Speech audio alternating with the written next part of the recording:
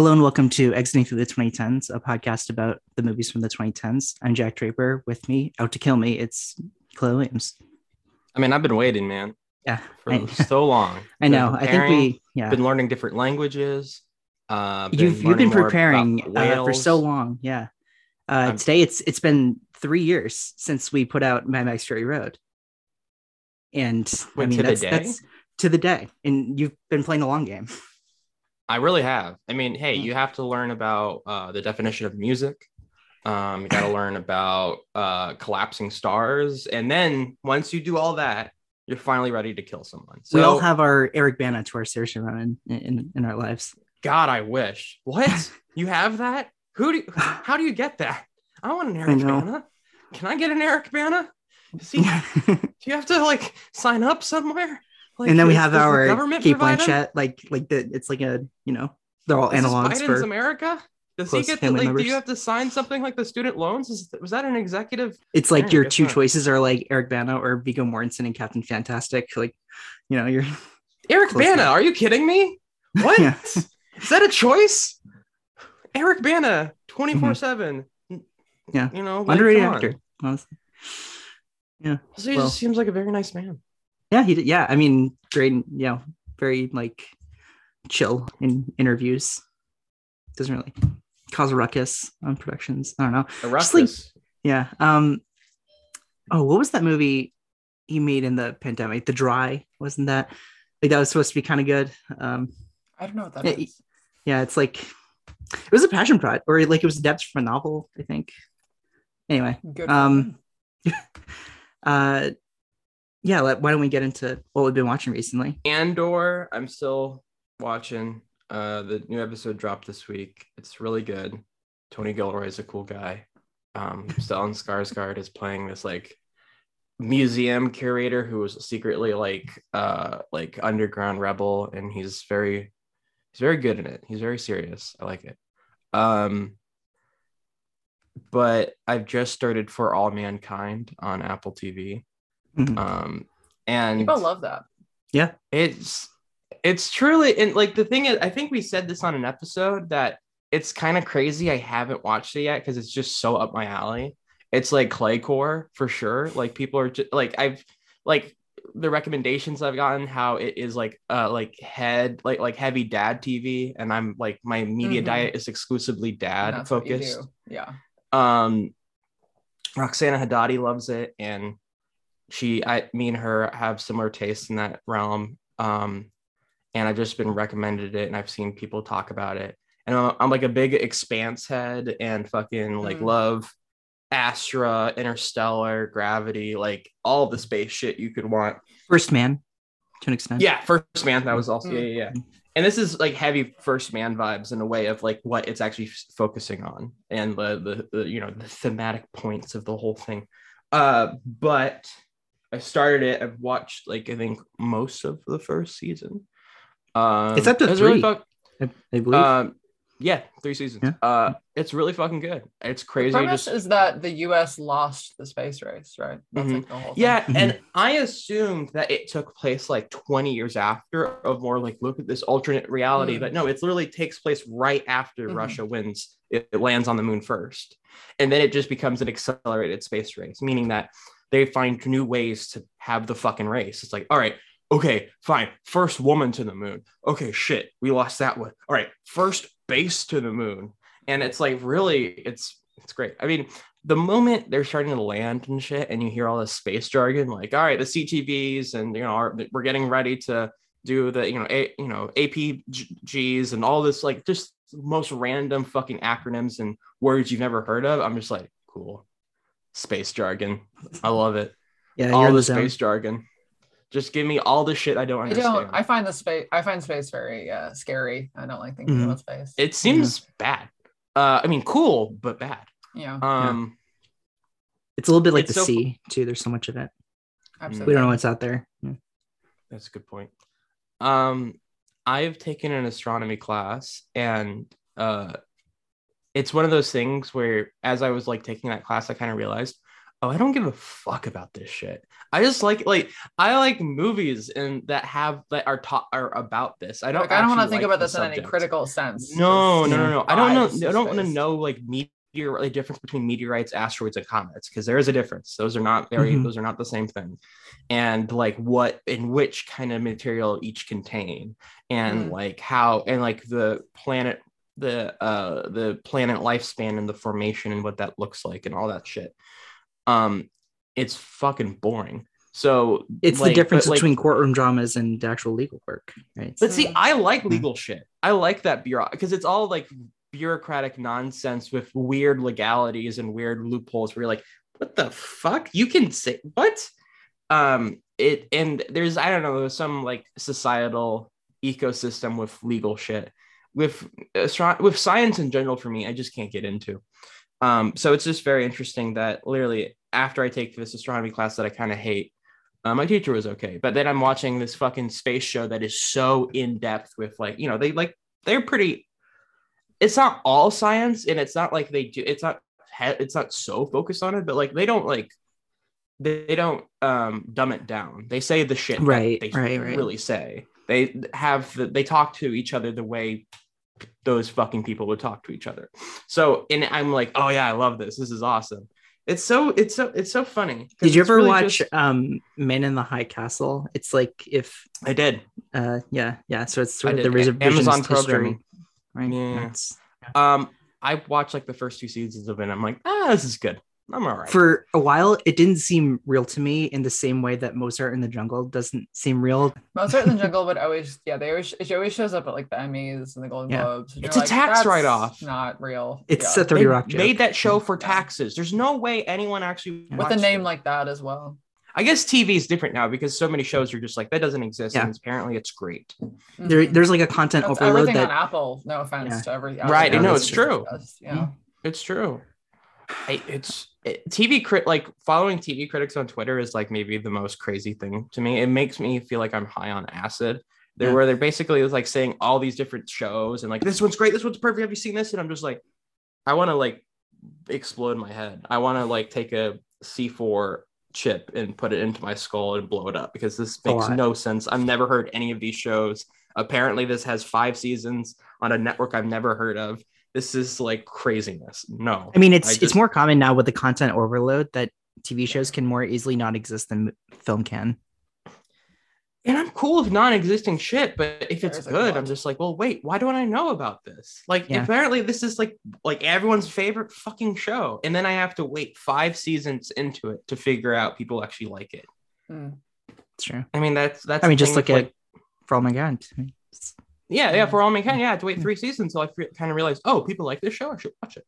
Yeah, and it's like, that's my fucking rant. I recently caught up with my Todd Field homework.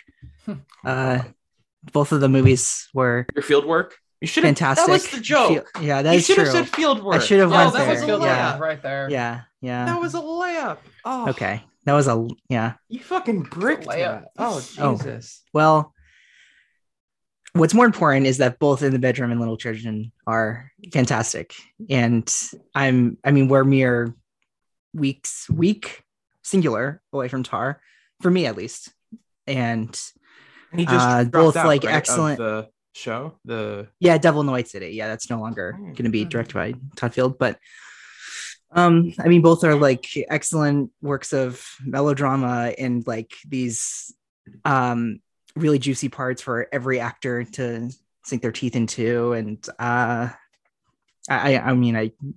it's like that family drama sort of like tight ensemble that I really connect to. It reminded me of like The Ice Storm or whatever. It's like you can find in like the early 2000s, but I kind of like In the Bedroom a little bit less than in Little Children, even though it's the opposite for most people, but it doesn't matter. They're both great. Now, how little are the children? That's my biggest question. I knew you were going to say this. They're very small. It's about Patrick Wilson and Kate Winslet who don't like their spouses, and they have. I was going to say those aren't little children. Yeah. Patrick Right. Wilson and They're Kate both Winslet adults aren't in little this. children. Yeah. Oh, yeah. okay. Yeah. Yeah. Can't wait for Tar. Tar doesn't come out here till I was just gonna ask. Yeah. You'll find a way to see it. I'll probably get a screener. Yeah. But Tar is not out until January here, and then like mid-winter for like other parts of Europe, which is wow. I get. It's just I can never predict like what we're gonna get at the same time, and I realized that someone else could tell me, and I simply just don't have enough data to like do the analysis myself. But on a regular basis, I'm just shocked what I do and do not see on time in theaters here. So I'm always just like, all right. So I have not seen Tar. I look forward to it. People love it. I haven't seen it yet. It is 3 hours long. It's not. It's 2.5 hours. But I look forward to it. Yeah. Whatever. Yeah. It seems like it's going to be like in the conversation for several months anyway. Oh yeah. Tar. It's a fun title. You just want to keep saying Tar. Avatar. Yeah. All right. Well, yeah. Okay. Yeah. It's a lot. Yeah. A lot of puns. Well, you got that one, but you couldn't get field work. Is that it? You got that one right under the belt. We'll actually have Avatar. We will have Avatar and Tar at the same time, which I think is really it's funny. true. Yeah. Is that? Oh, I didn't know that. The second, the sequel. Yeah. That'll be a cool double bill. That's December, right? That'll be a long day if you did. That'd be a long, weird day. Yeah. It's a strange comeback for those two authors. What am I watching? Yeah, I am currently. I'll just say two things. Currently, I'm rewatching Breaking Bad, which isn't that interesting, although everyone has seen. Talk about a show that wasn't really recognized until like 2 or 3 seasons in, where people were like, "Oh wait, we gotta love Breaking." This. Actually, you know what? I'm not actually. I started watching in season 5, I think, when I was right. A lot of people. Yeah, that's fair. That's fair. I mean, no one really watched that first season. That was word of mouth. I am rewatching Breaking Bad because I started Saul, which I'm embarrassed to say I hadn't seen before, and then I haven't seen it. Realized that I was like really forgetting every single thing that happened in Breaking Bad, so I decided to rewatch Breaking Bad. That's going well, moving fast, great show. Other thing I just watched was Braveheart for the first time, which is a really interesting one. I had never seen Braveheart for some reason, and I think we put it on because I was trying to watch something Irish and then I couldn't find something streaming that was Irish. That's so I said, very funny. We'll go to something that at least was shot in Ireland. It was Braveheart, so mostly shot in Meath. And I put on Braveheart. And the first half of Braveheart, I'm like, this is the best movie in the world. Like every movie should be like this again. Wonderful action. Movies should look like this again. And then the second half, it's just the most kind of self-congratulating, ridiculous, bloated thing in the world. So I think that was Mel Gibson experience. Yeah, exactly. I mean, pretty much. It's like the first half is like, and then the second half you're like, Mel Gibson literally thinks he is Jesus. And then who are we to say he's wrong? You know, it's like some people think they're other things. You know, I have maybe the exact he's same. Jesus. I don't know. In the pandemic, I went through all of the Best Picture winners, and I found that this is the exact same experience. That I'm like, oh, this is kind of riveting, and swooning romance, and then just like we should be over by now. And then you're like, this is the same, and now he's just doing revenge, and now he's just sleeping with different women, and right. We're supposed to like care about his wife who died, but I'm like, come on, like we're like either care about your wife who died or move on, I guess. But they keep trying to like meld two things together. Anyway, and then like the most iconic moments are like in the back half, and you're like, we just had to suffer through like that's true. a lot of greatness to get to like the monologues and freedom, guys. Freedom. Yeah. Cassidy Olsen is back with us. Brought us Hanna from Joe Wright, 2011's Hanna. Please, your relationship with the film, your thoughts on Joe Wright, which I'm sure we'll go more into, but I would love your sort of thesis and please. Good to be back. Good or bad? Yeah, good to have you. Yes. Good to be back. Far too long. Yeah, I was gonna say very different than Spring Breakers, the movie we were about to talk about. Great time talking about that. I will say, so Hanna. So I think that something like Spring Breakers, right, is like so integral to my personality. Hanna, wouldn't say it's integral to my personality, but I really, really, really like this movie, and I always have. I can't remember when I first saw it. I definitely didn't see it in cinemas. I didn't see it in theaters. I saw it probably on like HBO, like in the 2010s, well after it had been released. I think that many of us were fans of, maybe were considering themselves Focus Features fans Oh my God. at this time. I know I did.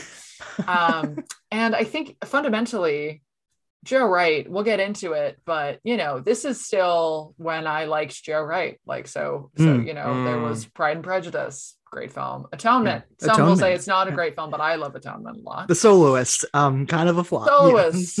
Forgot he made that one. I know I've seen The Soloist, but we don't really talk about it. Have you seen The Soloist though? I don't think anyone's seen that. No, I remember watching it, but it was when I was a teen and I saw everything. And guys, we all remember Robert Downey Jr.'s 1, 2, 3 punch of Iron Man, Tropic Thunder, The Soloist. We all, I know, we all remember. Who is he starring across in The Soloist? Jamie Foxx. Jamie Foxx, the bigger, the top billed actor, of course, compared to Robert Downey, because like Iron Man had just come out and Tropic Thunder was about to come out. It's very funny. And also the better actor. Yeah, right, of course.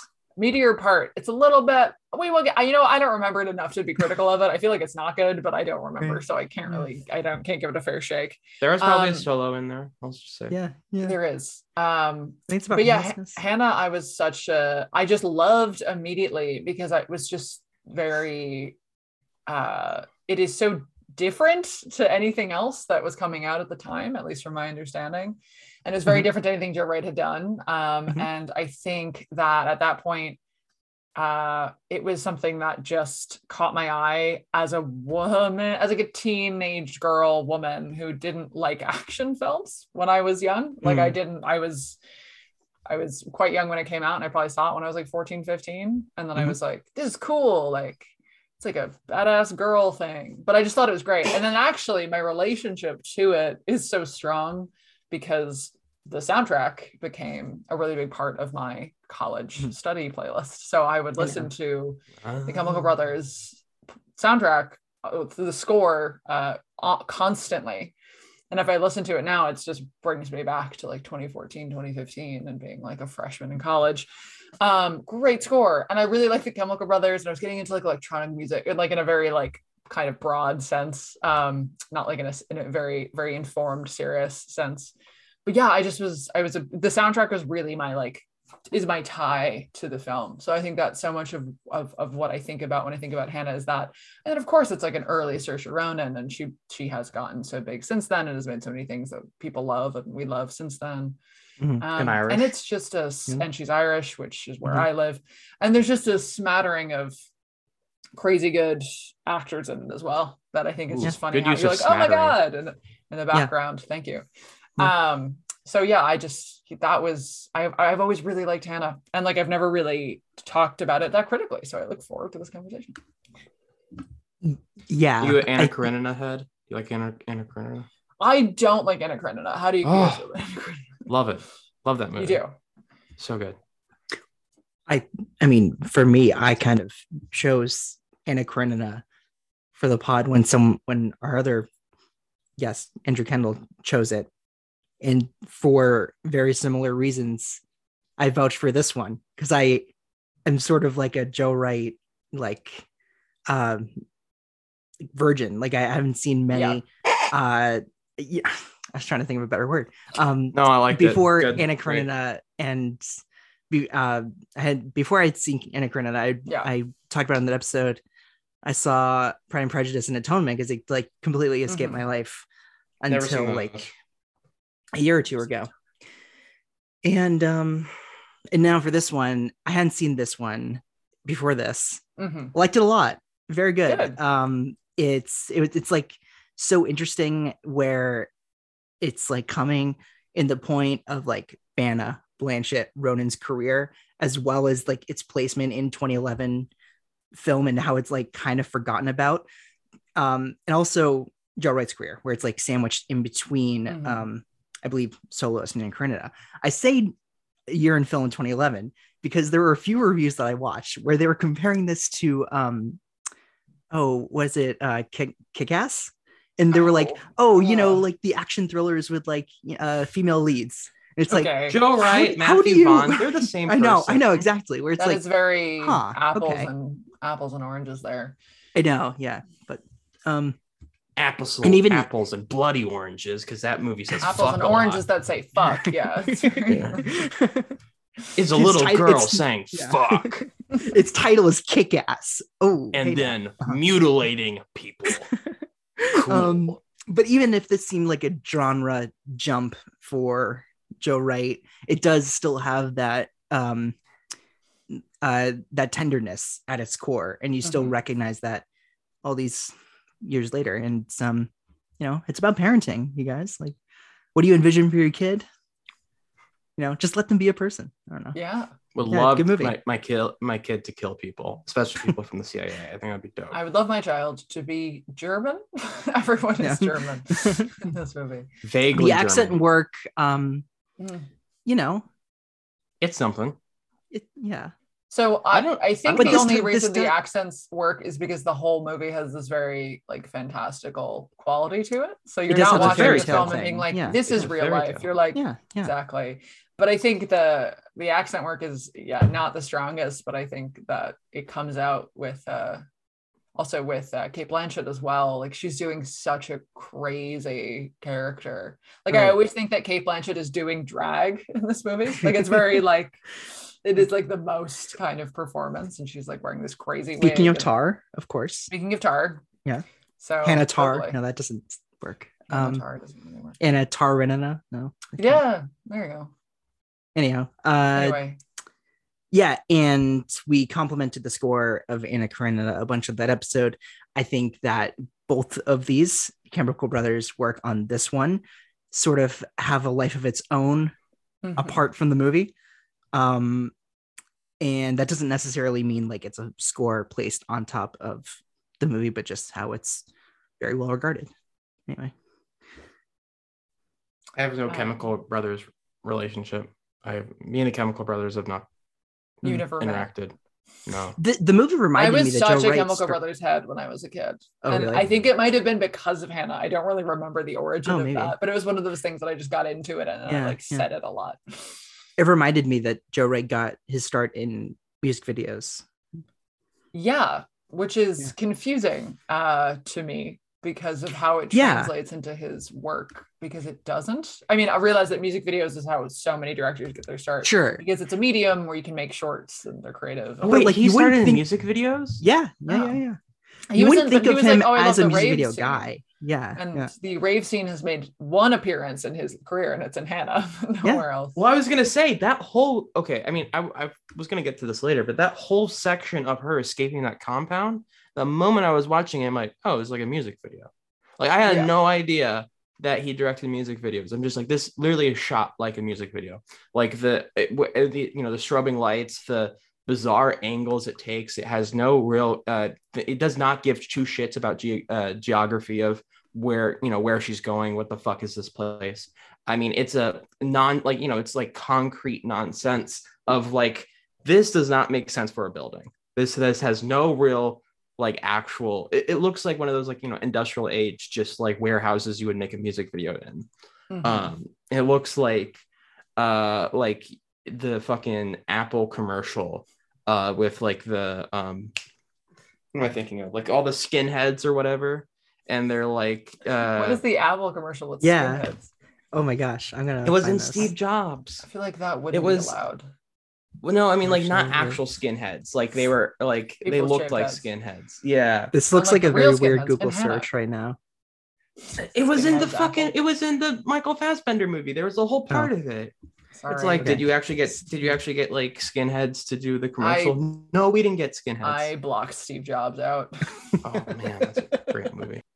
I don't. Okay. Also, I don't mean to go on the record as not liking Anna Karenina. I just remember not vibing with it when I was younger, and then at one point, it's very much a vibe I literally movie. Cried because I was watching it after I had just had my wisdom teeth out, and my face was a mess. And I was so moved to tears by how beautiful Keira Knightley is that I was just like, that's all I remember. So that's maybe not a good assessment. I remember like the stagey thing didn't work for me, but I realized it's really adventurous and that like, that's cool. It's a core memory. You know what? Yeah. That's a core memory. Anyway, so not to go on the record as being an Anna Karenina hater. I don't know if you've read the novel, but like, when it comes to the movie. But this is such an interesting point in his career, and I just don't really know why he made this, but I'm happy he did. Well, I because the script was floating around for a while as a spec script for like 5 years, and then Saoirse was approached, and then she was then recommended to bring in Joe Wright. But originally it was going to be Danny Boyle, which is I can totally see, actually.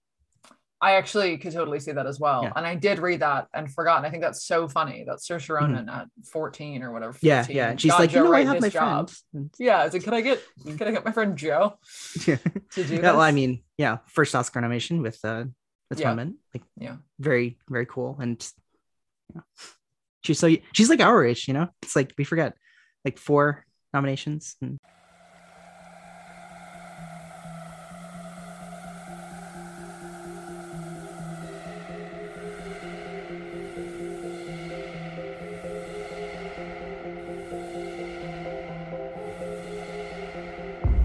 you're dead. Right now. I've killed you.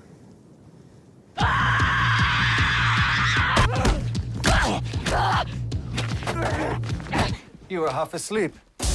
I'll do better next time. Tell me again. Adapt or die. Think on your feet. Even when I'm sleeping. I'm ready. All you have to do is flip that switch. It tells Mirza Riegler where we are. Only you can get close enough. She won't stop until you're dead. Or she is. Come and find me. Marissa, we picked up an unencrypted signal below the Arctic Circle. We think it's Eric Heller. Heller is a rogue asset. I propose we go in and pull him out. We need to keep this contained, gentlemen. Papa. Remember what I taught you, you'll be fine.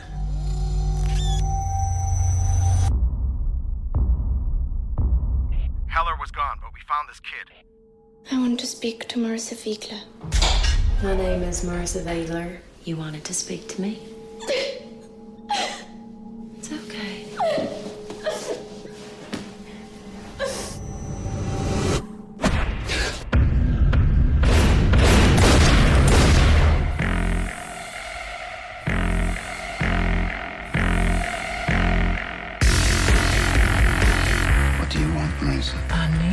You do things my agency will not let me do. The girl is still alive. If we're going to be friends, you're going to have to be honest. I'd like to have a friend. What is it? It's something about me. I don't understand the rest of it. What's wrong with you? Whatever you do, promise not to follow me. I promise. Hello!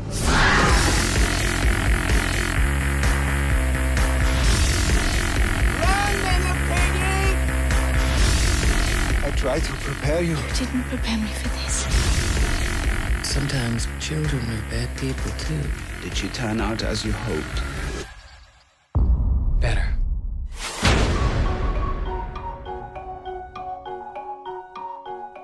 Again, I feel like there was a lot of just a time where for like commercials and music videos where they would just find some like real, like a concrete monster to film something in.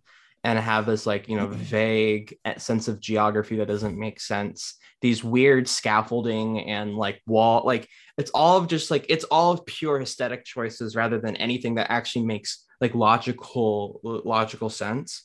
And while watching that scene from Hanna, it's just like, none of this really makes sense. Why is there like a room that that is accessible to like the ventilation, but does not look connected to really anything else? And all these like random things. Cool. Yeah. But that's the thing. Yeah. And that's why it's such a great sequence, is because it's just like, fuck, it looks cool. And that's why I love music videos. And I think it's one of the more important art forms there is, because it's pure aesthetic choices rather than anything logical. And they're not, and it's to me, when I watch them, it's like, oh, this is so much more creative than any movie that's coming out right now, because it is pure, just like, fuck, let's just do this and this. And let's do that. Let's see that. What's your relationship with? Oh, Hanna? Yeah. Oh, funny enough, so I watched this, when was it? It was a while ago. It's been at least 5 years, I would have to imagine. I think in like sometime in like 2016, it's one of those movies where I was, trying to watch as many things as I can that people like vaguely recommended. Oh no, it was in 2017. And that was the time where I still. You were like, Joe Wright's coming out with Darkest Hour. I gotta prepare. Yeah, I gotta prepare. Right. Yeah. Right. What's like the polar opposite to? That was still at the time when I had bad taste in movies. meaning that my opinion was bad and that I was stupid. Because like my big takeaway when I watched that movie at 17 was, it's an action movie, but there's not a lot of action in it. You know, I didn't really see like a ton of fighting, and so I don't think it's that good. So it was like that's like my core memory is that it didn't really make sense. There's not a lot of like actual fighting in action, and I thought it was gonna be more action based. And you know, 3 out of 5. So what you're saying was you were 17-year-olds and exactly watching movies. All of the action is hand-to-hand combat. You're right. There's like not. It's all just like like right. there's and like one. It's all, and also it's like the action is also the way Joe Wright shoots it. And I didn't have this language at that time, but it's like he's really not interested in the impact of hits. He's more interested in like the kinetic energy that is being transferred. I know this might not make sense or sounds crazy, but it's like more of the, because a lot of times he'll just cut away from like the actual impact of the hit, or he won't like actually have the camera really focused in on that. It's more of just like the body movements and the like that. Like, again, I can't describe it besides like kinetic energy just transferring from one person to the other. It's like the emotion. It's the like how people are tired during the fight, not the actual like skill set itself. He doesn't really care about, in a sense. I don't think so. I think he's more interested in like the core, like the foundation of fighting, of the idea of, you know, this physical, in these, you know, physical feats of athleticism, and how it is more of this idea of contorting and moving your body in this like fluid and like confident, like real focused way. Like they're more like connected to their bodies in a way that feels more, again, I don't think he's interested in the violence and more of the actual movement of the fights. Yeah, it's more like dance. Like it really is. And that might come from his music video background. But yeah, like there's so many times where he just is not like, he just like Hannah's about to hit someone and just like he cuts away from that. And usually people, like if you're like a huge action head or whatever, you're like, oh, that's bad action directing. But obviously it's a real choice. And doesn't also help that the movie is PG-13. That's one of my main critiques, is that it should have been R. It should have been R. It makes no sense. But I kind of like the what they get away with the I think it's good. Yeah. But when I first watched it, I thought it was fine. I was like, oh, I don't know what the hype's about. This was fine. Nothing spectacular. And I still kind of had that opinion but I was always like in the last like year or so, I always suspected, I'm like, I'm probably wrong about that one. You know what I mean? Like one of those movie opinions you have, you're like, probably wrong. You know, it's like you're like, you remember having it. Yeah. And it's just like, I don't think so. I think it was stupid then. And I watched it last night and I was wrong. It's quite good. I think it's kind of, I don't know, I think for me at that age, it was the wrong movie to watch because it's very much maybe not an experiment, but just like a different perspective of that genre, a different idea, a different way to make that kind of movie. And I'm not saying it's groundbreaking, but I'm saying that it has no interest of upholding the same like film language that other action movies have. It's not trying to shoot things to the same way. It's not trying to have the same pace or character relationships as a fucking Die Hard or a Predator or whatever the fuck. It's like very much its own thing and its own perspective on this kind of story, on this kind of like, you know, it like this is very much like a very like plot synopsis based plot in a way of like the hook is pretty great. You feel like you can really sell this in an elevator. All right, it's just girl. I mean, it really does make sense why the script was floating around for like since 2006, 2007. And no, I mean, for me, it's definitely like a coming of age story, like disguised as a political thriller rather than the other way around. Right. It's a movie about nurture versus nature or whatever. And it's not really, again, I think I was just so focused on the action of it all. because that's what I was expecting, that I really lost a lot of the nuances and like creativity and experimentation it has, because it is like a fairy tale. I mean, it's I didn't really, that wasn't my first takeaway, but then I was reading some reviews and stuff after. And I'm like, oh, of course. How did I miss this? It's a that does sound like the worst Letterboxd review ever. Like, if you guys think about it, Hanna, it's a fairy tale. That's right. Yeah. I mean, and it's pretty, but it's funny though. I didn't even think about that because it's so super obvious. Like they say it in the fucking movie 500 times or whatever in a way. But yeah, I don't know. I think I was so restrictive of what I thought that genre could be when I first watched it that I really didn't give it a chance or give it any credit for any of the other shit it was doing. Has anyone seen the TV show? That's the thing. I was going to ask, have you? Because I haven't. I feel like again, that's another show. I feel like people are like, Clay, you going back to right? our I know for all mankind. For all mankind. High Castle. I just gotta say, I heard about it and I was like, I don't know who this is for, but I'm not sure it's for me. Even though I love this movie, and I just didn't watch it. It sort of feels like it's makeup work for people wanting. I mean, I don't know if this was like an immediate reaction. There was this desire for a sequel, and Saoirse in interviews was like, I'm down if Joe Wright is down, and then Joe Wright's like, I got Anna Karenina coming, and then I think it must just be like Amazon just was interested, and then the original writer, they were taking too long. Yeah, they were taking too long. Yeah, it's just such a funny property to turn into a show. Exactly. Yeah, to me it's like Picnic at Hanging Rock had a TV show on Amazon Prime. It's so strange. I can get it because it's like, you can take so many episodes, they would be so focused on like flashbacks. I haven't seen the show, so fuck if I know.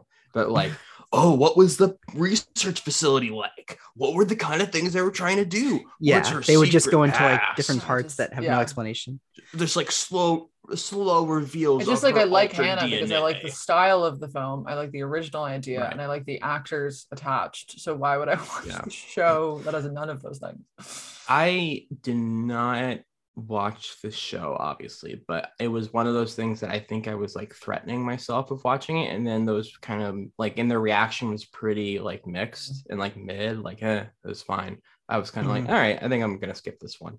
And so it's done now. The third and final season was in 2021. Yeah. Which kind of makes me want to watch it in the sense of like, okay, it's like three seasons of kind of like short. I think the first 2 are 8 episodes, the last one's 6. And I couldn't really find out if that was always the plan to have it 3 seasons, but who knows? I think the last season was written as a final season because I think that was how it was renewed as a final season.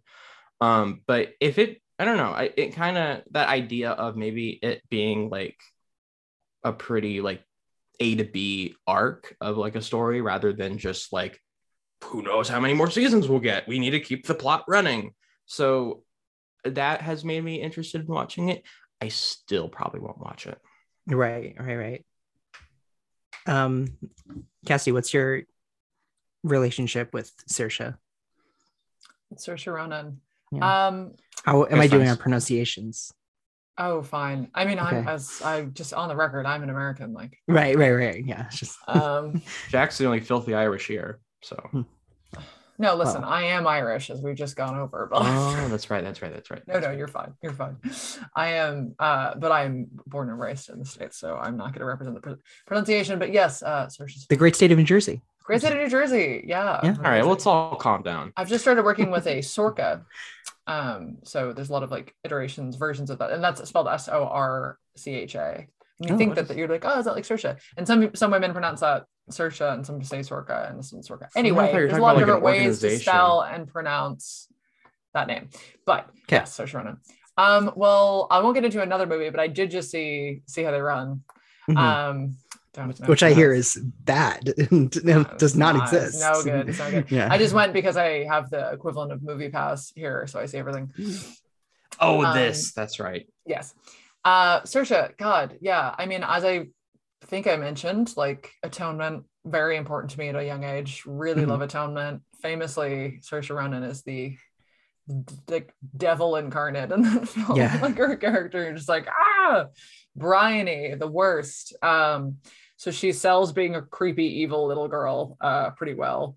And then I've just, we've grown up alongside her. Like we have watched her grow as we have grown. Yeah. So I think really just she's someone I've always admired and been curious about. I'll go on the record as a fan of Lady Bird. Brooklyn is not my favorite movie, but not because it's bad, just because I don't. It's very. I won't get into politics. It's not politically the best. I forget the politics of that movie. It's just a bit like the American Dream. Yeah, like it's fine. It's also just like she's so deeply repressed, and then the whole movie feels like it's also kind of repressed as a result. Okay. Like it's just very PG, but in a way that's like that's the way you should be. And I'm like, okay, like it's just I don't love the narrative. Got it. It's been 7 years since I've seen that movie. I haven't watched in ages. It feels like one of those things that's sort of caked into that award season and doesn't really have a longevity outside. Right. There's no one's like. I don't think no one's gonna choose Brooklyn for us. I don't know if anyone's still like Brooklyn. What a motion picture. I mean, I love Colm Tobin, who's the author who wrote Brooklyn, and I love his work and I love his books, and I just think the adaptation doesn't really like bring all of that alive, but she does a good job. I've always loved Saoirse, follow her. I think it's funny now where she's not doing too much. I mean, Little Women, fantastic. She's not doing too much. She's making like one movie a year at the moment. And it seems like she's kind of trying to experiment with different styles and genres. And I like to see that she's doing comedy and that she's trying. I think it's really funny that like she's done a few action thriller things, but Hannah's really the one that comes to mind. And I know she did that Stephanie Meyer's adaptation at some point as well, which I don't think I've seen, so maybe I shouldn't call it ridiculous, but I did read the book back in the day.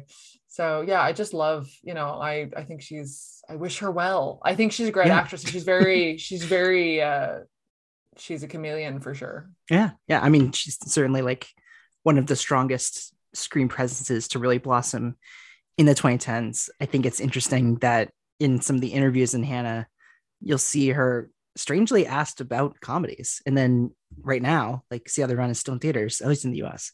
And you're right about how selective she has been in her career. And it's like, she hasn't done that much during the pandemic. It's really just like French Dispatch. She has like that cameo in, but even then that was shot before the pandemic.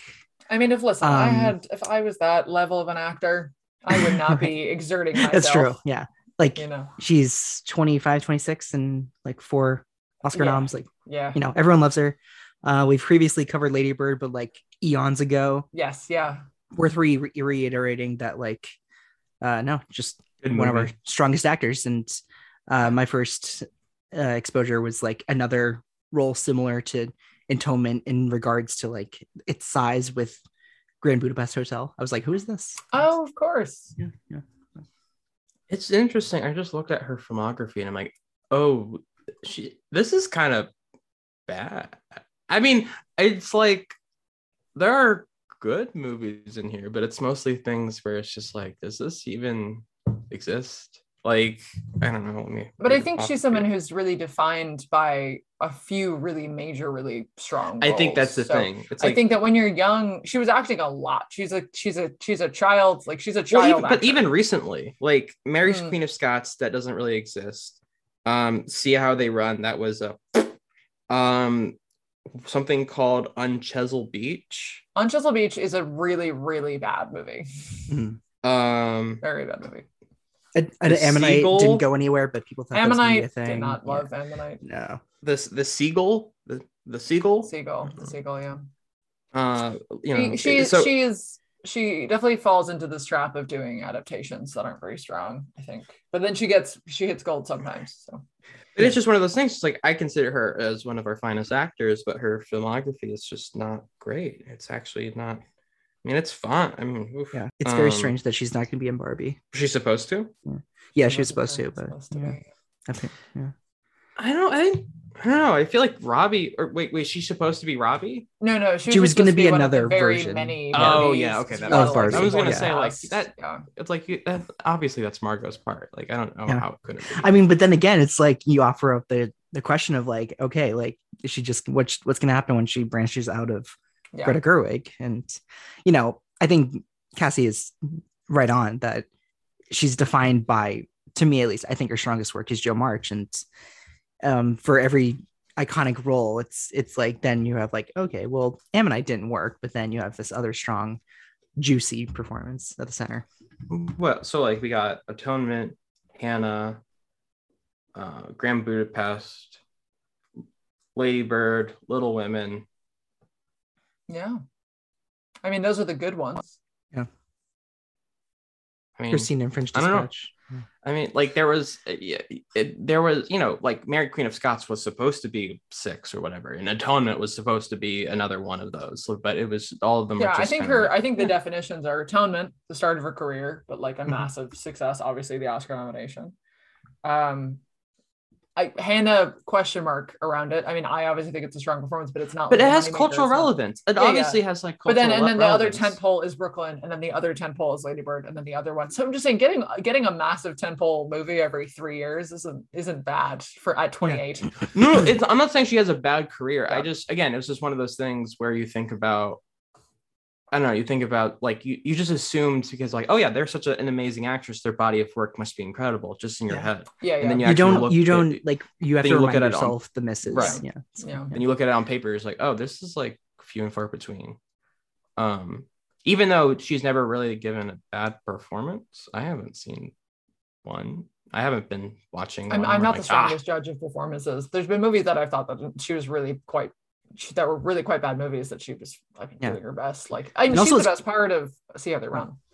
Yeah, and I mean, it's clear that directors like her, right? She's in a few of the late works of Amy Heckerling, Peter Weir, Pete Jackson, obviously Joe Wright, and then sort of blossoms into an adult. Oh, we just forgot The Lovely Bones. Yeah, we just didn't discuss Lovely Bones. Sorry. No. I would like to forget The Lovely Bones as well. So would Stanley Tucci. Imagine. Yeah, Tucci. And she's fantastic here, where you can't really see, you can't see anyone else. Like, I didn't see anyone else that was like offered Hanna, and then they were like, no, thank you. And then this was pretty much her from the start, bringing in Joe Wright, and then Bana and Blanchett followed suit. I can't. Yeah. I mean, maybe Taylor Joy. I was going to say, if it was made now, it would be Anya Taylor-Joy, but for the time. Because I think it has to be someone who's like a weirdo.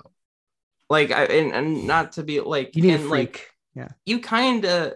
Because you need to have that person who like the family looks at and is like, who the fuck are you? Like, it's like, what are you doing here? Like, she has that bleach blonde hair, and the costuming and the makeup I think is really strong in the film. Obviously it's not just like she has those blue eyes and the bleach brows, and she's very very like an alien kind of beautiful.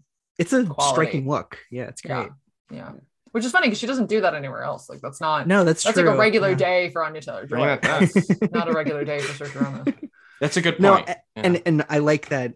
You'll see Saoirse, of course, like naturally blonde, and like she'll like you'll carry on these different looks throughout other roles. Like, of course, the short red bob in Lady Bird. Like, I feel like that's pretty tied to that Christine character. Yeah. Yeah, I want to see more Saoirse. I don't know. I'm ready. Like, give me all. She has stuff ahead of her. One thing I think is interesting is that she's someone who I think this is par for the course for certain child actors who are women, but that she's never had anything that has been the first like sexually kind of like I am a sex symbol kind of in this film was Ammonite, but it's not like a sexy movie. She's just having sex because it's a romantic film, but she's never been like a sex object, and she's like very much strayed from that in the way that she's marketed herself, and the way that her team has marketed her, and the way that the way she's played a prostitute roles. And she hasn't been a but that's what I'm saying. But like, but it's the most like you don't remember that detail. It's something to do with her body or her like look, So I think that she is just a unique performer in that way for women now with the roles that she gets to choose, honestly, probably, and the way that she is like positioned. But I do wonder if she will I wonder if she has like, or even like Brooklyn is a romantic drama, and it's just not the way that she's positioned within it is not as the kind of sexual object. Like, she's the lead. No, it's she's the protagonist always. So I wonder if she would be in something that was more kind of adult romantic. Yeah. Well, I can tell you her 3 upcoming projects if you want to hear. She's working with Steve McQueen, right? She's working with Steve McQueen on a story of about a group of Londoners during the events of the British Capital bombing of World War II. Guessing for that's what? Not sexy. For what streaming service? Apple TV. Oh, really? You moved over to Apple? Yeah. They're getting. Well, I would too if Amazon fucked me over on that small axe shit. Right. Fucking a group of Londoners. That is true. During the events of the British Capital bombing of World War II. So yeah, I'm guessing that's not a sexy movie, but who knows? The Outrun, when Amy Liptrot returns to Orkney after more than a decade away, she is drawn back to the Outrun on the sheep farm where she grew up. Nice. Cool. All right. That's her current photo. That's directed by Nora. Oh man, I don't know how to pronounce this. Finkscheit. She's a German. Don't recognize her name. No, neither do I. She directed everyone's favorite movie, The Unforgivable, starring Sandra Bullock. Oh. Yeah. So that's who Saoirse is working with. And then the third movie is called Foe, F-O-E. Yes, with Paul Mescal. Yes, slightly in the future after severe climate change has ruined farmland. A farmer and his wife struggle on one of the last remaining farms until a knock on the door changes things. Directed by Garth Davis, aka Lion and Mary Jesus Christ, Mary Magdalene fame. Mm-hmm. So I'm excited for one of those projects. Garth Davis is Owen on the Irish Actors. Aaron Pierre of Underground Railroad and Old fame is going to be in that. I hope he plays the husband. Similar to Saoirse Ronan, it's been eons ago since we've talked about Cate Blanchett in anything. Our last time was Carol. Oh, really? Because I remember that episode. We were trying to find a Christmas movie, and it's like there are no Christmas movies this decade, or at least no iconic ones. Nothing that matters. Exactly, Cassidy. Exactly. And yeah, but no, she pops up here. Very, very good. Very, lots of decisions going on. I like the thing with the teeth. That's lots of decisions. Yeah, that's a good blender. And and she's about to win another Oscar with Blue Jasmine. What do we think of her run this decade? I know. I was just trying to think of out loud about.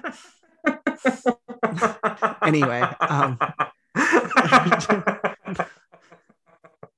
that wasn't my brightest moment. God, that's it. Just my brain just goes like, I like the hat, but that's from Carol. Right, I actually can't remember her. Yeah, that's Carol. Yeah. The one line that plays on my a loop in my head from Hanna is the little girl. I don't know the actor who plays that her friend, but he goes, she's from Sri Lanka. She finds her and she's a mutant. So she's a mutant and she's from Sri Lanka. Because MIA is from Sri Lanka. Yes, and right. MIA didn't speak English till she was and you obviously don't speak English, so she must be from Sri Lanka. Thank you. I love the logic. That exactly. I like that actress who plays Sophie though, because it kind of feels like they're from a different movie, but yet it kind of fits. Totally. Yeah. But yeah, the Cate Blanchett,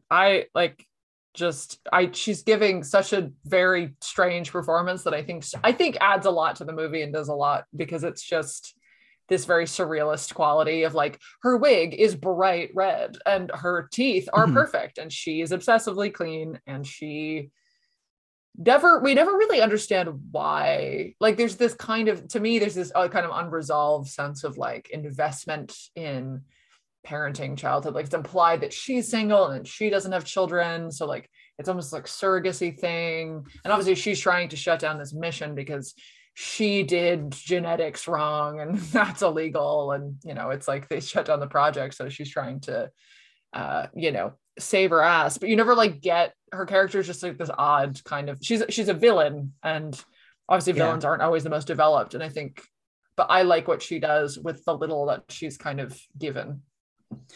And this is coming after I'm Not There, where she's one of the variations of Bob Dylan.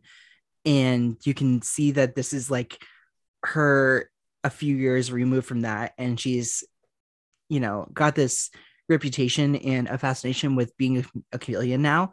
And like a few years after Hanna is Manifesto, that movie where she's playing like a bunch of characters, and like, I can picture the poster. It's like the tiles of the, the ensemble that's just like starring Cate Blanchett and Cate Blanchett with Cate Blanchett.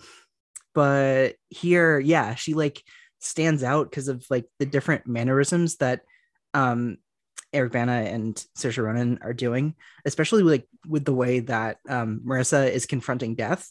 Again, I noticed a lot of times she'll like look away or close her eyes whenever she has to enact violence, rather than Bana Eric and Hanna. Like they're just sort of like very, very like violent and prepared for this, even though like I think that they have a big heart with their characters as well. And it's also the fundamental thing that you're going through where it's like she's like fighting I think it's this interesting thing where fundamentally it's about Hanna, and Hannah's like transhuman. Like Hannah's like not just a human being, and then Cate Blanchett's supposed to is this like kind of also kind of meets her at this level where it's like she is just a lady, but why is she like this? And she's just doing so much. And I think she's such a strong actor that there is a lot of pathos, even though she could just be like a comic book villain here. That's true. She could just be ridiculous. She infuses a lot in the role. I love the flashback scene with when they kill Vicky Krieps. I was just gonna bring her up too. I completely forgot about Joanna. For a minute, when I saw her on the cast list, I'm like, oh yeah, she must have like, that's right, I think she plays maybe like the mother of the road trip people. Or something. Or something like that. Because I'm like, well, she must have like a role in this. And then it's like, I mean, she still kind of does, but it's also like she get like her main role is to die. So it's one of those things where I was just like, the dead wife flashback. The dead wife. Right. We love a surprise Vicky Krieps. Also the surprise Michelle Dockery. The surprise Olivia Williams. Lovely screen presence. Wish she was in more movies. I think she's the theater actress, but have you seen Corsage, by the way? The new I haven't actually. No, that looks good. Do you guys want to know something crazy? Mm-hmm. Yes. How old do you think Jessica Bardem, the actress who played Sophie, was when she made that movie? Much older than she seems. 18. 17, right? 18. Because I think that her she looks like a 10-year-old. She 18 or not 10, but you know what I mean. Like it's Although it makes sense though, because the action of the film is her like going in a motorcycle and kissing boys and stuff. So I think legally good that she's probably a good call. Good that probably she's over 18, or good that she's an adult. But that is true. She does play annoying like 15-year-olds pretty well. I don't know, for some reason I'm like, you're like it's so funny. But now she's like 30 and I'm just like, what? I think the message of Hanna is to not trust anyone, because the minute Hanna opens up and is like, we're going to Berlin, and they like torture it. They don't feel like they don't even torture it out of them. They're just like, they're going to Berlin. Yeah. The message of Hanna also, I can't stop thinking about this ever since the idea was brought up in the show. But when Vinny Mancuso was here for Once Upon a Time in Hollywood, he brought up the idea that many movies, if not all but most, are about the loss of innocence. And that also applies very funny. Here. That's very funny. I hate it because it's like every movie is about the loss of innocence. It's very funny. And Vinny always stays in our heart. Award-winning director, Vinny. Yeah, seriously. Congrats.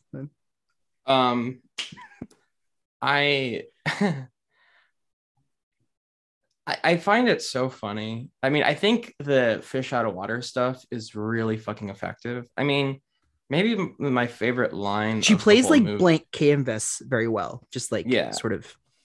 Yeah. My favorite line of the whole movie is probably when they're at the dinner with the family and like, oh my God, like she about her mom. It's like, oh, 3 bullets to the chest. Oh, my mother is dead. And like, oh, what did she die of? 3 bullets. And dude has a spit take. When I saw that scene, I'm like, okay, I can kind of see a show here because it would just be more of that shit. It would be more of just like her interacting in like daily mundane life and being like a kook or whatever. Like, I think that would be, I would watch that. I would watch. I'm just remembering the scene of her in Morocco as well, where she's like really afraid of electronics. Like she's like never been around electronics. So good. It's crazy. And she's like the fan and the lights. Right. And she, yeah. And the camera starts going. There's a lot of world building through the whole movie, and then so that's fair. Like it does kind of create this like interesting world, and then it's like, well, that's all you get because it's just kind of like a very contained narrative. Right. And I so again, like, yeah, I can see like a show from that. Not necessarily mean a show I want to watch, but like a show. But I don't know, all that shit is really, really effective. I mean, the whole idea of that she's been preparing so long and memorizing all these facts about like who she is, that the moment someone challenges her, she's like, I'm from Leipzig, a population of 0.7 million people, like all this fucking shit. And it's always funny. It's just, and it's really one of those things where you kind of think about like, Eric, did you not kind of tell her she doesn't need to say all this? Like, I don't think you prepared her all that well. Like for someone who's been so focused on being prepared, it's like I don't think he really like actually like let her like the nuances of human interaction. Can we talk about Tom Hollander as well in this? Because please, he's like the real villain. Yeah, you know, Tom Hollander, very small guy, so he's very threatening. Like his like presence is very funny. Very good in Pride and Prejudice as well. It's very true. Yes, yeah, that's true. Joe Wright favorite, Tom Hollander.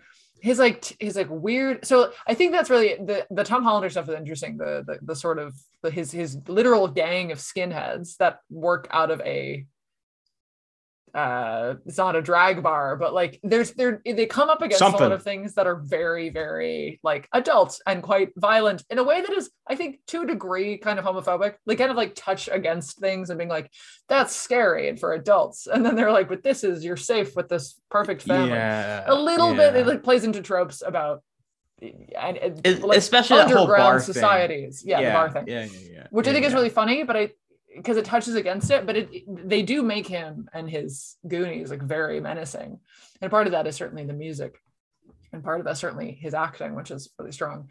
But it's such an interesting character to introduce to like what is essentially it's not a children's film, but it is like it's kind of focused. Yeah, would you show this to a young girl? Yeah, that's interesting. No, show it to stabs people. I don't know how old I was when I would have. I don't think it's frightening. Like I was scared of things when I was quite young, but I think I probably saw this when I was a young teen, like I said, 14 or something. But I would have watched it at 10 and been fine.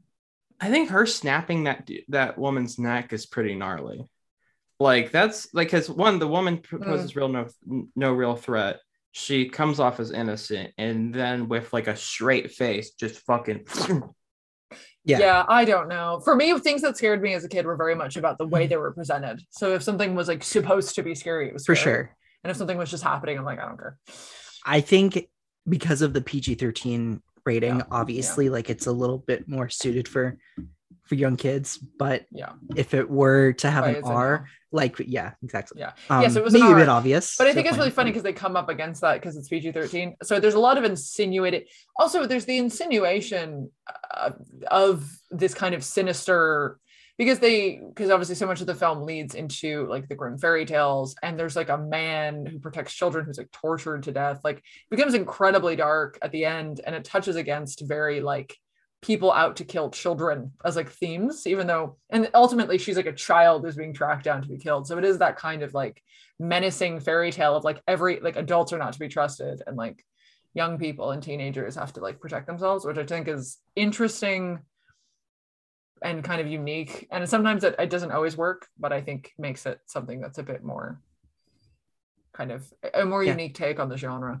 It's not a huge, the whole PG-13 versus R rating, there's not a huge issue. I'm probably exaggerating a little bit, but it's just like when I saw that one shot of Eric Bana about to like shove a metal rod into Tom Hollander. Is it? Yeah, it's Tom Hollander, right? That's Tom Hollander, yeah. When he's about to like basically, what's the word?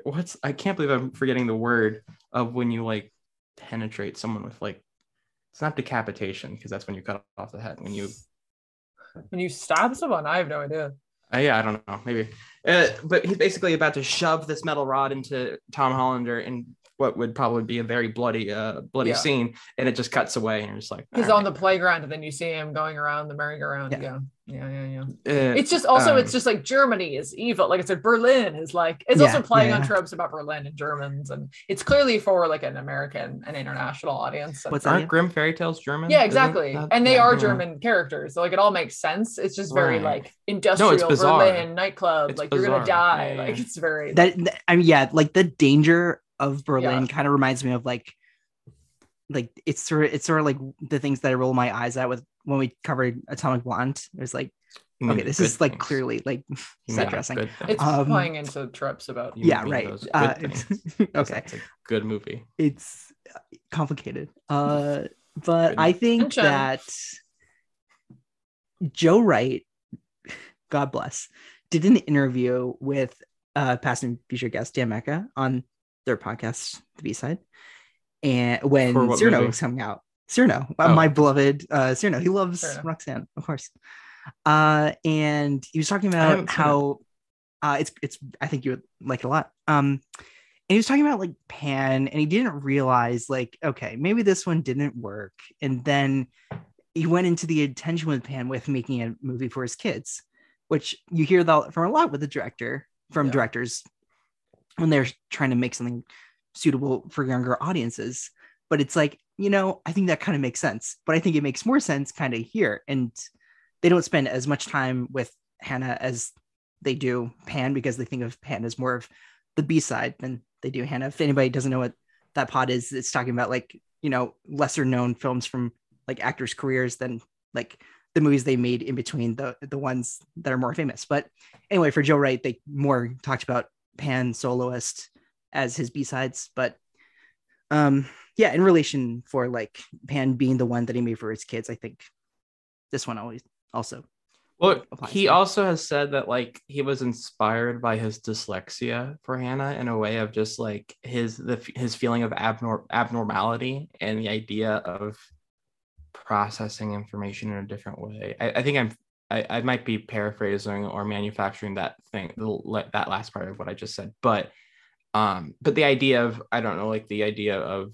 narrative being more, man, I forget the quote. I fucking read it. Well, whatever. But apparently his dyslexia is, and like how he had to deal with that through childhood played a role into this, which I kind of was like, that's surprising, but I also kind of understand that idea of being, I don't know, like that, abnormality, I think, and how she's so fucking like, she's really, she had a different experience than everyone around her growing up, and she has to, but also how sensitive she is to that. Like the moment, what was, I don't forget what Sophie said, but Sophie said like, "Oh, what are you, weird?" Or like, "Oh, you're like, what's wrong? Are you broken or something?" And she like, "No, I'm not."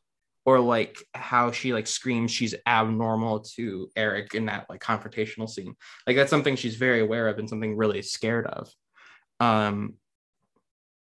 which makes sense. So that's kind of, I see that like connection in a way, because there is a moment in my life when I just like went with like my learning disabilities with like, like dysgraphia, dyslexia, some like, ADHD nonsense. And it's just like, you kind of do feel like broken in a way, in the sense of, because you just compare yourself to everyone else, and you're like, and there's been this issue that hasn't been addressed until I finally got diagnosed with it.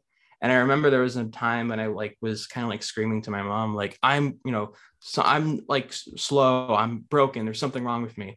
And like when I was in like, I don't know, like fifth grade, and that kind of and so him saying that and me thinking about the scene of her like screaming that she's abnormal to Eric Bana kind of like connected that. So it's interesting because it's very much like, yes, learning disabilities are hard and a lot of people have them, but it's a very huge leap from like genetically engineered super soldiers to learning disability that like a lot of people have.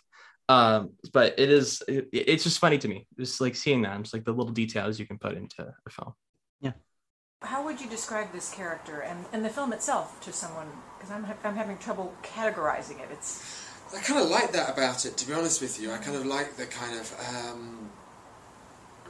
that it doesn't really, it defies genre categorization. I guess I guess you could kind of say it was a kind of fairy tale thriller action drama with suspense and humour, and it doesn't really exist on this plane. That's a mouthful. Yeah. And she, her character... the character, yes. ...is like almost like an alien that fell to Earth or something. Yeah, I mean, that was what I really liked about the film initially, was the kind of opportunity her otherness affords us to see the world with sort of fresh eyes. I really enjoy those kind of characters, like Chauncey Gardner in Being There would be an example, or even E.T. There's something very special about the man, or in this case the teenage girl who fell to Earth. Yeah, and there's a dichotomy too, because she's an innocent and yet she's a survivalist too. Yeah, absolutely. And there's a kind of I really enjoyed that contrast, and especially, you know, this very angelic looking kid who's then able to be quite deadly. I thought was quite fun. But in a way, the action stuff is kind of obviously very important to the entertainment value, but it's kind of little consequence thematically, really. One of the first things we did in rehearsals was to work on her physicality as a creature, and to think about how she moved, or especially how she didn't move very much, but was very still and then very quick when she needed to be, and very balanced and centered and good posture, and all of these things. The physicality informed the character to a large extent. Like the actors to leave space for the audience to project their own emotion and their own understanding. The scenes when she meets the family and sees what a real family interaction is supposed to be, those were quite touching. Yeah, I mean, that's something she's never had before, and I guess she's privileged in some ways and not in others, and also I think, you know, she's never encountered women before, and the film is very much about being a young woman and what it is to be a young woman or in the 21st century, and so she's particularly fascinated by these female characters and how she, you know, she kind of knows that she's one of them but doesn't really understand. I just think it's funny also just talking about what Joe Wright has talked about as drawing from his inspiration. Don't really understand where he got Lynch from. I don't know if you guys are reading. I was going to bring that up too. That. I know. He keeps saying I'm like, that. How did you get there, my man? So I think it's funny. Yeah. I think it's funny to always hear, I mean, to be fair, like I think sometimes it's easy for us to think of artists, or whether they're writers or directors, to think of them as being like, obviously they're just people that consume media to a very high degree, the same way that we all do. So they all have like various influences that are obviously not maybe fully direct. You know, I think there's a lot of us who consume broadly, and then maybe something will inspire that. So I think to say, oh, you know, you could get very abstract with that kind of sense of inspiration. I think it's a bit bold to invoke David Lynch in your. I don't think anyone should really do that themselves, and maybe let someone else say that about your work. But then if to say that, I really don't really get it, because it's like emotionally, like the only thing possible is like some of the themes when you talk about, honestly, like childhood trauma, like that's the only stuff that, like, yeah, Lynch also cares about, like childhood, like abuse of children, and like the way that children, like the failure of parenting, the failure of parenthood, like some of those themes. I'm like, yeah, but then I'm like, Joe Wright didn't write this, so I'm just exactly, like, yeah. So I don't like really get it. I saw a similar quote to what Cassidy is bringing up. This is Joe Wright. He said that he was influenced by personal exposure every day as he grew up violent, dark, cautionary fairy tales that prepare children for obstacles in the wilder world, as well as a deep love of mystical qualities of David Lynch movies. What? By the patterns of narrative. I know, right? They prefer. Yeah, and then he also talks about dyslexia and what. Which is all very. I think it's all interesting, but this is a very narratively pretty clear cut movie. I know. Yeah. It doesn't have like Lynchian, mysticism or, it's not like WandaVision. What? Yeah. Okay. I'm joking. That's funny. Some people don't understand if that's ironic. No, that's very funny. I promise you it's ironic. Do we think the movie is underrated in 2022 or properly rated? I mean, it made 60 mil. It did. It made its budget back 30. Yeah. But like it should. It's crazy because again, it's one of those. It was kind of like Attack the Block in a way in my head where I'm just like, okay, yeah, that movie made like 80 worldwide or 80 or like 100 worldwide because that was like a smash hit because it was like one of those unexpected, Cinderella stories. Then you look at it like, oh no, I mean like 60.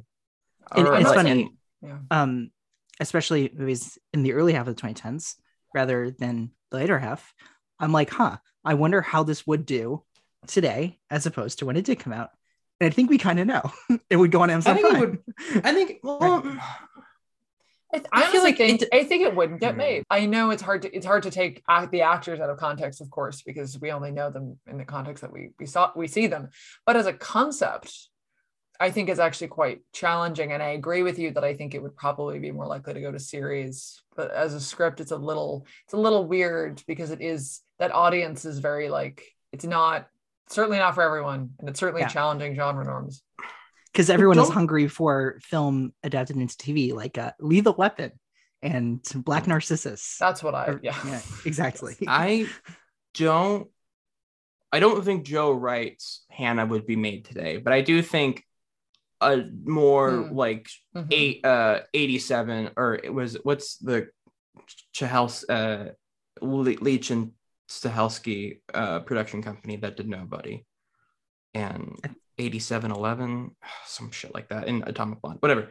I can see them making this and it being more straightforward. Did they do and more Bullet Train too? Action focused. I don't think so. That's true. I could see Hanna in that vein, and I just don't see. I don't see Joe Wright's Hanna. I see Joe Wright's Hanna script going in a different direction visually, because he like we talked about. It's all has no real, in my opinion, I don't want to I don't want to minimize the action that is in here because I think it's effective and well done. But I truly don't think that is his real focus in the film, and I don't know. And I think cares. fundamentally, it's as you said before, like I think it's a thriller that is also a coming of age story, and then the action elements are just there because she's a child soldier. So they could be, you really lean on the child soldier thing, but it definitely doesn't. It uses that to kind of think about that like in a more ethical sense. Like I really think it's more like it's more interested in the ethics of that than it is about the logistics of that. But it is a little false because the beginning is very actiony. I realized that you kind of tone that down as it goes on. But like the time that the action is shot the most straightforward and in the clearest, most visible way possible, meaning you're seeing every impact, you're seeing every counter move. See it in the Berlin in the subway. No, not even that one, because there are times when the camera will move around and it will like go by a pillar and stuff and obscure things. I'm talking about when she is fighting that dude in the shipping container yard. Oh yeah, and when but not that whole scene. It's only one part where like the camera really like stays where it is and actually shows like the full fluid movements of all of the combat, and that is when Sophie walks up and witnesses Hanna doing this. That's the only time where it's all just like, let's take a breather, let's look at all of this, because the point of that scene is not, and I'm not breaking ground here, but the point of the scene is not the fucking action, is what Sophie is seeing, the savagery and fucking like deadliness and lethality. Is lethality a word? Yeah. Sure. Yeah. But how fucking deadly she is. And that's what Sophie is seeing. And basically and how it's so effortless with Hanna. Like she has no facial expressions as she is like, basically doing a counter move, grabbing the knife away from him, like slashing his chest 3 or 4 different times, slitting his throat, stabbing him once and then stabbing him twice. And she's just dead in the eyes and just takes care of him. Like it's a fucking easy, like it is like, it's like cutting butter. And how fucking like Sophie's back there just like whole like just like speechless and doesn't know what to do and is scared and leaves.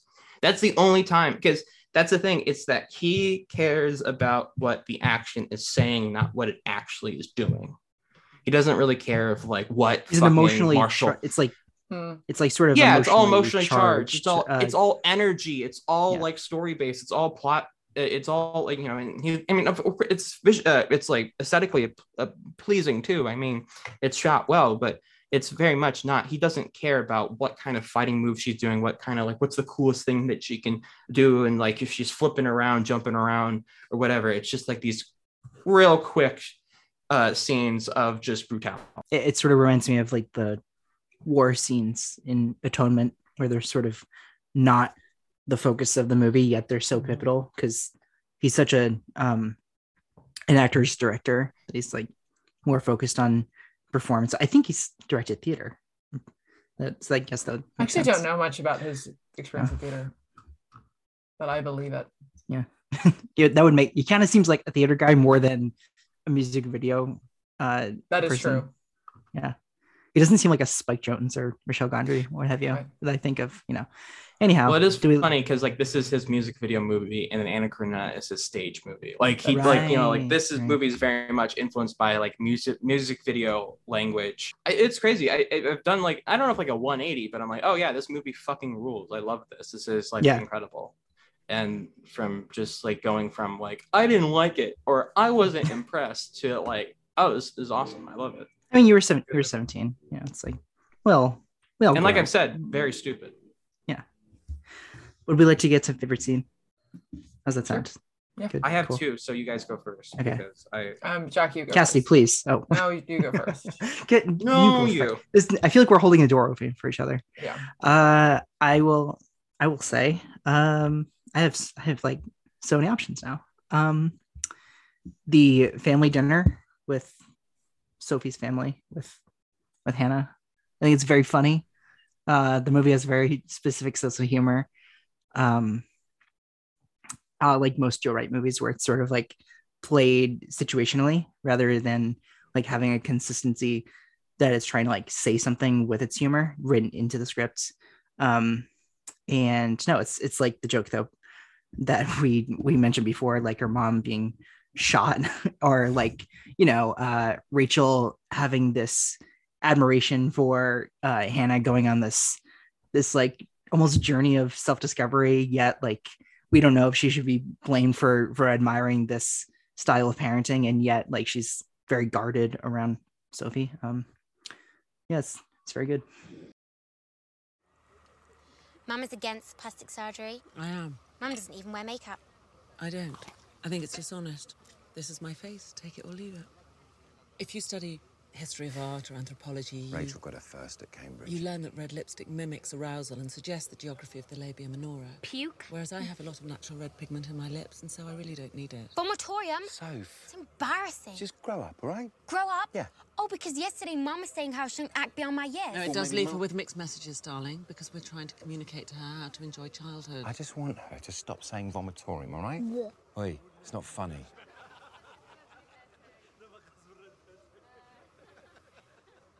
So, Hanna, quite impressed about you travelling around on your own. My father encourages me to be independent. You see, that's wonderful. I was backpacking at your And where is he, your father? I spent a heavenly summer just island hopping around Greece. Bed hopping around Greece. What? No, it's valuable. Our experience makes us who we are. Isn't that right, kids? So, Hanna, is your mum and dad still together? My mother is dead. Nice one, Dad. I'm sorry to hear that. I lost my mum when I was very young, so... It's all right. It happened a long time ago. Hanna, what did your mum die of? 3 bullets. I think Underrated my scene. favorite scene is, I have quite a few, and also I feel like we've touched on some of them. Mm-hmm. But I would say that the one that sticks with me the most is actually the sequence that Clay was just talking about, but it's actually the container park like fight chase scene. And I think that that's funny because you're like, oh, that's just kind of a generic sequence. But I think for me, I'm not usually with it on action. Like I don't find action as moving as other sequences. And I just think that that is so effective. And again, I'm just really sold by the Chemical Brothers score. And I just would listen to that song endlessly. And I just think it's such a cool,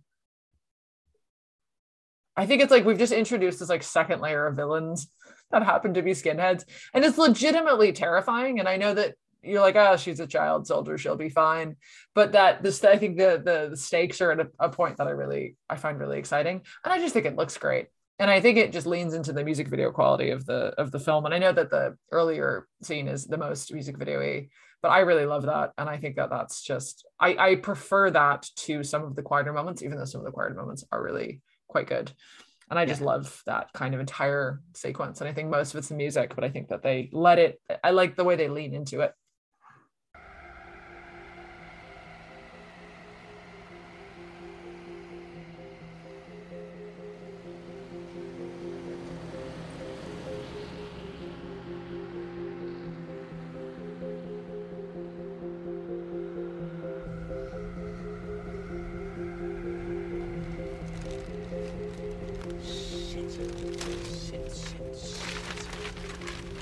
Hannah, I think we're lost.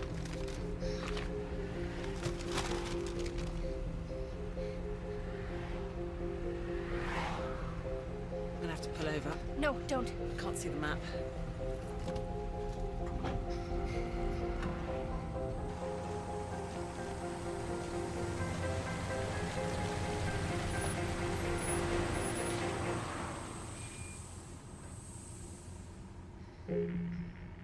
Have we stopped? I need to pee. What? I don't want you going too far right now, love. I think you should stay where you are, Sophie. Hannah, what's going on?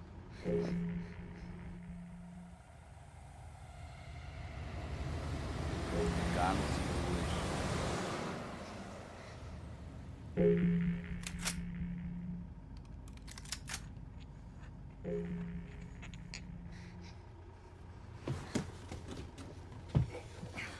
we in Leo? No, we're not.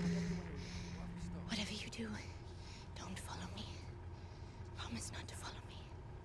I promise.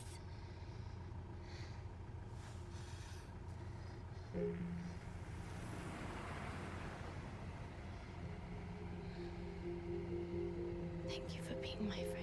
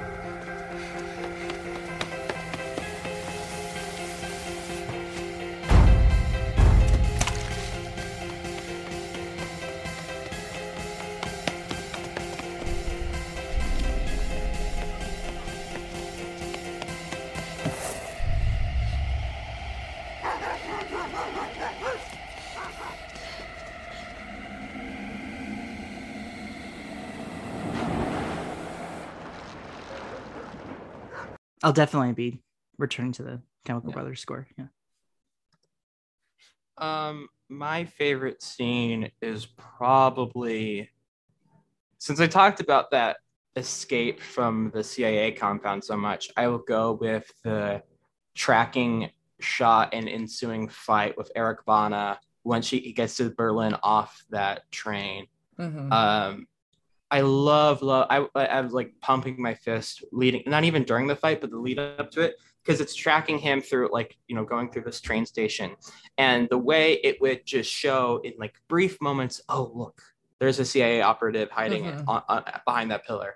Oh, look, there's another one hiding that pillar, and how it would train on Banana, and you would kind of just see like he was almost having like the camera be his third eye in a way, like he could sense them. And so like he, at one point, he just stops and he just feels something's off and he looks behind him and there's one of them, and then he looks forward again. So he just like instinctively knows, and it's all one shot, and it just follows him, and you can just see his like demeanor change almost rapidly, because at first he starts with like being casual and just like trying to act like, okay, I'm just this regular person. I didn't just kill 2 police officers. And then he slowly realizes, oh, I'm being hunted.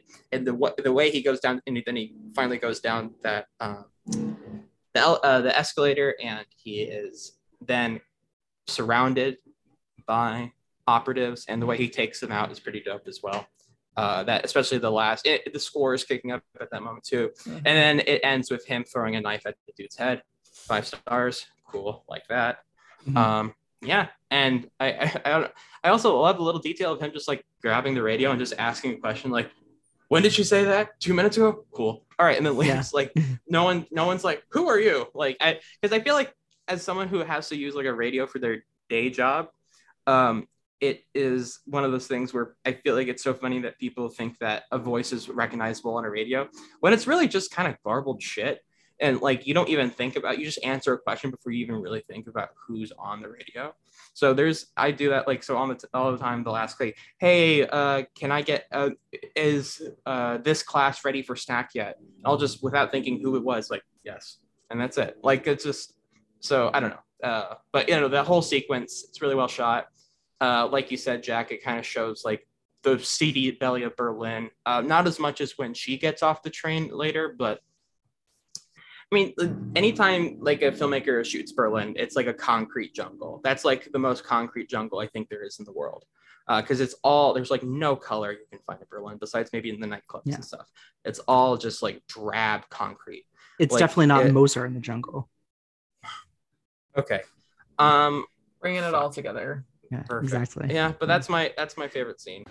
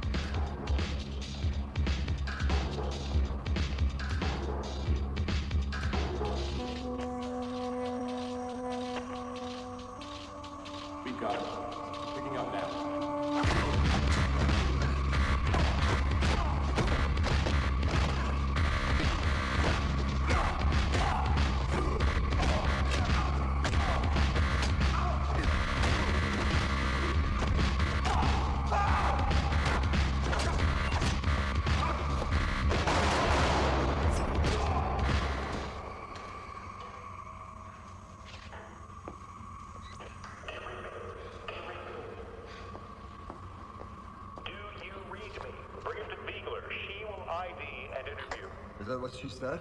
Orders confirmed with her 2 minutes ago. Marissa. Damn it. Great movie. I'm glad Cassie brought it to us. Yes. It was good to Thank you. revisit. Thank you for bringing me back. Thank you for having me. Before we let you go, I totally forgot to remind you that Allison messaged me saying for me to remind you that you two watched this on HBO at your parents' house. Wow. And wanted me to tell you about the core memory. Friend of the pod, Allison Picuro. We watched it at my parents' house. I mean, we watched everything at my parents' house. Because the thing is, just another day. We watched everything together. That is really funny. And I forget what she thinks of Hanna. So I'll have to ask her. But I feel like she probably likes it, but maybe not as much or as fervently as I do. Mm-hmm. But I will check in. Thank you. Thank you for the shout out. Yeah, of course. Where can everybody find you online, or like what you've been up to, or what you have coming out? This is coming out in like early November. Well, there's nothing new that's happening. Okay, no, I just November. if you Thank you. I am at Olsen Cassidy on Twitter because I can't change it to Cassidy Olsen because I'm verified, and then I'll let you change your handle. And I don't follow me unless you want to have every single thing retweeted your way, or you can just turn off my retweets. I am at CassidyOlsen.com. I actually have a short film that will be online in November. So actually November, good shout, which will be good to share online. And I don't know, I'm in Dublin, Ireland. If you're ever in Dublin, say hi. And yeah, my Instagram is Cassidy Olsen. I gotta rebrand. I have to like align my handles for branding reasons. Yeah. But yeah, no, definitely. Thanks for having me. And it's always a pleasure. Yeah. I am on Twitter at Jack Age Raper, and I have writing on film at the Boston Hustle, as well as this movie being on Stars, which I got a free trial subscription and then canceled today. How did you guys watch this movie? I owned it on iTunes for some reason. Okay. Oh, that's funny. I was probably like $5. There was a point in my life where I would like buy every movie that I somewhat liked or wanted to watch for $5 on iTunes, because it was like, it's like $1 more to rent or whatever. Yeah, that's true. Yeah. But it's that was on Irish Netflix at the moment. Yeah. I should really specify when I do this. Like, what is it? But is it Netflix with a drinking problem? Is that Irish Netflix? Oh my god. Not going to respond to that. It's terrible. All right, that's fair. Cassie's not going to want to come back like ever after that. Okay. Well, I mean, that's all right. That was the nail. Hey, I'm pro IRA. Remember, I'm in my IRA. Right. I can say those things. I'm supportive of the Irish Republican Army. What am I gonna? You're near. I, on the record, will not comment about the IRA. By the way. That's probably good. That's probably fair. I can because fair. I have no consequences could come to me for my support of the IRA. There's literally nothing that could happen. But obviously, I have no vested interest in any. Or yep, right now Cassidy's just quietly nodding, and yeah, all right, fair. Anyhow, next time on the pod, it's Ruby Sparks with Morgan Roberts. We're jumping ahead a year, and early Paul Dano and Zoe Kazan. Follow up to Little Miss Sunshine. Good stuff text. There. Yes. This era we're carving out. Seminal text. Yeah. I mean, truly the power couple of Hollywood, Zoe Kazan and Paul Dano. I think for the longest time, I thought they met on Meek's Cutoff, but I guess they were together before that. Oh, interesting. Yeah, right. Yeah. Yeah. All right. Well, everyone can follow me at Birds of Clay on Twitter and on Letterboxd. You follow me at Instagram, Mr. Clay Williams. You can follow the podcast Twitter account at ETT You can send us an email at exiting2010s at gmail.com. Please remember to rate, review, subscribe. Give us 5 stars on any podcast platform you listen to us onto. Please be good to yourselves. Please stay safe. Try to do something to help your mood. Yeah. And as always, we'll catch you next time on Exiting through 2010.